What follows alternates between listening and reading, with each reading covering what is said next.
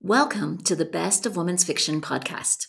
I'm Lainey Cameron, and in this podcast, I interview authors I admire.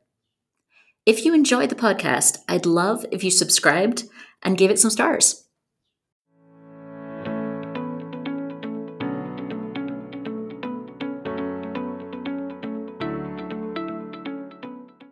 This episode's guest is Leanne Treese. We chat about her unique and innovative divorce novel, Their Last Chance, and the challenges she overcame to bring it into the world. Hey, Leanne. Hello. So this is a fascinating book. And one of the things I loved about it that I'd never seen that's really unique is you tell the story. It's a story of a couple and they're on the verge of divorce, but you tell the story through the point of view of the divorce lawyers as well as the couple, all 4 points of view, which to me was just so unique. I've never seen anything like that, and you did it so well. So tell me about the inspiration for the book and where that idea came from. Sure. Well, I had been a practicing divorce attorney for about 20 years, so I had a lot of experience with that, and I wanted to demonstrate how divorces can get kind of out of control without meaning to. So that was one of the themes of the book that I wanted to gather. And then the book does culminate with a reality television show for divorcing couples, which is fictional. But that was kind of that idea started my thoughts for the book, and I worked back from there. So that was like there's like a seed that starts it all. So your seed that starts it all was this idea of a divorce island, basically, where people go and they work through it with a lawyer and everything. Yes, that was the initial idea. And then once I had that concept, I was like, okay, now I need a couple that's going to be on the island.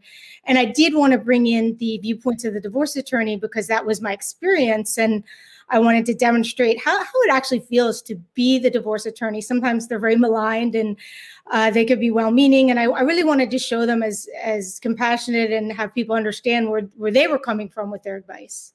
I remember saying to you, because I have a divorce attorney in my book, that you made me realize mine is probably a bit of a cliche in my book, because yours are fully formed characters and you're hearing it from their point of view and they're trying to get the situation to work out the right way. I thought you did it really well. Oh, I appreciate that. And I did not think your character was cliche. I read your book. I mean, there are really tough divorce attorneys that are exactly like that. But if you understand kind of what's going on in their minds, I thought that was be a unique perspective that I could bring as a former divorce attorney.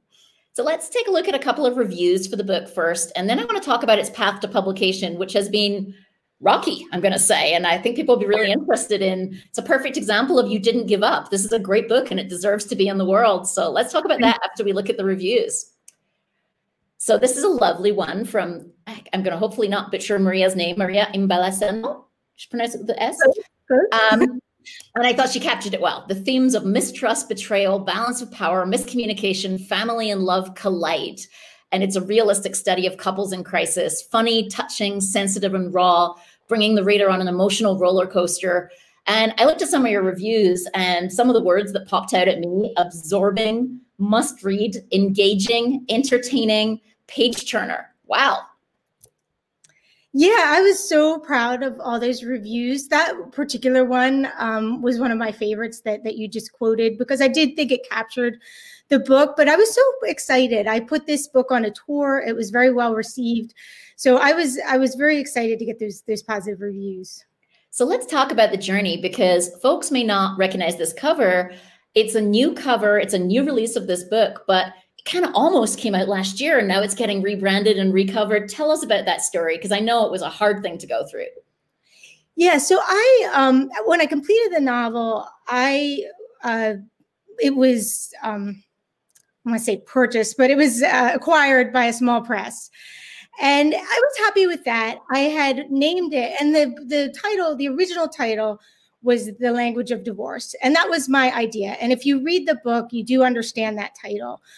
But what had happened was, after it came out, the title became, people thought it was nonfiction, or they thought it was a very sad book, almost like Marriage Story, if anyone's seen that on Netflix, which it's not like that. So I was a little disappointed with that receipt. And then the press went out of print. which was sad, but it was also, I considered it maybe good, because then I'm like, now I have an opportunity. Often, right? Like small presses, unfortunately, do go out of business. It happens. It's one of those things that I don't think gets talked about enough, but it happens. It's normal. And I love that you said, okay, now what? Yeah. So when it went out of business, I was like, well, you know what? That's okay, because I was struggling. I'll show the old cover. This is what it looked like before. And this was one that gives a different feel, certainly, than the new cover, which is more, you know, so I saw it as an opportunity as opposed to something that was bad. I was like, you know what? And I knew it would be hard because it was already released, to get an agent or to get another publisher. And I was like, I'm going to publish this myself.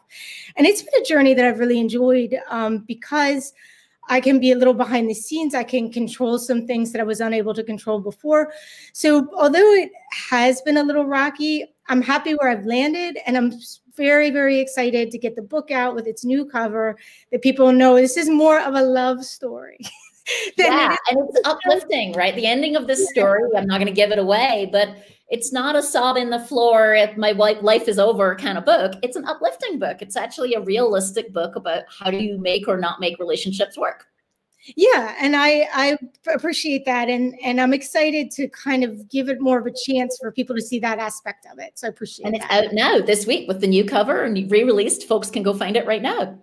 Yeah. So what, if you can remember back to when you were editing this book, did it change a lot over the course of being edited from your first version to the version that it ended up as? Yes, it changed a lot. I mean, this is my first book, so certainly it changed in that regard. But one thing that might be interesting that I completely cut out is, in the very first version of this book, so my book changes. It has 4 points of view. And whenever I changed the point of view, I had included in the first draft a background, like something from that person's background, a little chapter, like something that happened in their childhood, that kind of explain why they were acting the way they were in the chapter. But when the book, because I was changing points of view all the time, it ultimately became confusing as to who was speaking and where we were in time. So I cut all of those out. But the interesting thing is, I learned so much about these characters because I wrote those little vignettes almost in the original draft. So I'd almost recommend that writers do that, because I know things about them that no one else knows that I actually wrote. So that's what they say, is that backstory, right? Like, you know it, but so little of it makes it into the book, but it's what informs the actions of the characters in the book. I've heard that, like, it's good to write it, even if it's not there in the final version.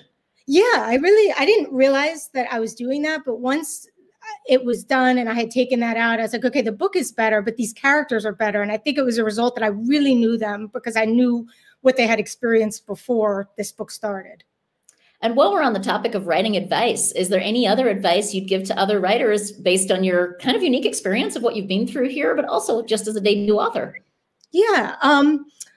Well, I guess the one is, like, so I've wanted to write a book since I was 8, and this came out when I was 50. So I'll say, don't give up if you wanted to do it and you just put it off, because I put it off forever. But then I just wrote every day. So that's what worked for me. There's different paths that work for different people, but writing every day was what worked for me. So that'd be the advice I would give. If you want to do it, just work on it every day, and don't worry about it, because half the stuff you're writing is going to get cut anyway. So just get the words down and worry about it later. That would be my thoughts.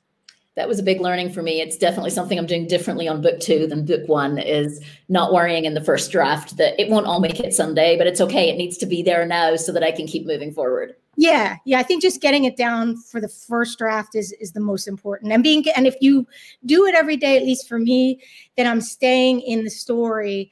And I find myself thinking about this story a lot. Like, I'm at a traffic light and I'm thinking about it. And a lot of my ideas in this book came from me thinking about it in ways that I was not at the computer. You know, like, one of my favorite scenes, actually, I thought of while I was swimming in the ocean. So if you're looking at it every day, you're going to think about it a lot. I think I can guess which scene that might be. So do you get a chance to read? Have you read anything good yourself recently? Yeah, I really try to read, actually, as a practice, not only because I enjoy it, but I think it's important as authors to read other people's books. And I certainly read your book, which I love, The Exit Strategy. But I author I've most recently discovered is Catherine Senner. I can't say enough about how much I love her work and writing. I just finished What You Wish For, but I am hoping that my books are like her books. You know, they're easy to read, but they incorporate like a little bit of a romance along with kind of a serious issue, which is what I'm targeting. So if you like Catherine Senner, maybe you like me. It's a good tip. Great tip. So anything we've missed that you wanted to make sure you talk about today? No, I so appreciate the opportunity to talk about my book and the journey and talk to you who I've gotten to know. So thank you so much for giving me this opportunity. Well, let's show readers and watchers how they can connect with you. And I know you're happy to answer any questions about your experience of going to a small publisher and then self-publishing your book, which I think is, unique and shows resilience, the kind of resilience we all need as writers, right? Yeah. So folks can reach you at Leanne Treese on Instagram or leannetreese.com. Your Instagram there is showing some awesome blurbs as part of your launch. I noticed you've really been getting some fabulous reviews and blurbs from writers and from readers. Yeah. So so people know I don't always post about my books on Instagram. So if you follow me, you're going to see a lot of pictures of my dogs. But for now, with the relaunch, I'm including a lot of pictures about the book and trying to get regenerate some interest, because of course a lot of people bought it already under the old title, but I'm hoping people that missed out on the first time around will pick it up this time around. Which is a good tip, that if anyone reads it after watching this, please, reviews will really help, because Leanne really needs reviews against the new beautiful cover that she just brought out for the book. Yeah, thank you.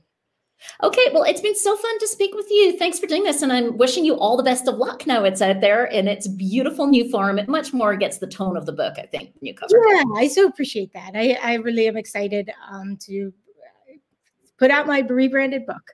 Yay. Bye. Bye-bye. If you'd like to see the video version of this interview and many others, visit bestofwomensfiction.com. or follow me, Lainey Cameron, on Instagram, where I share these interviews weekly. You can also subscribe right here to the podcast.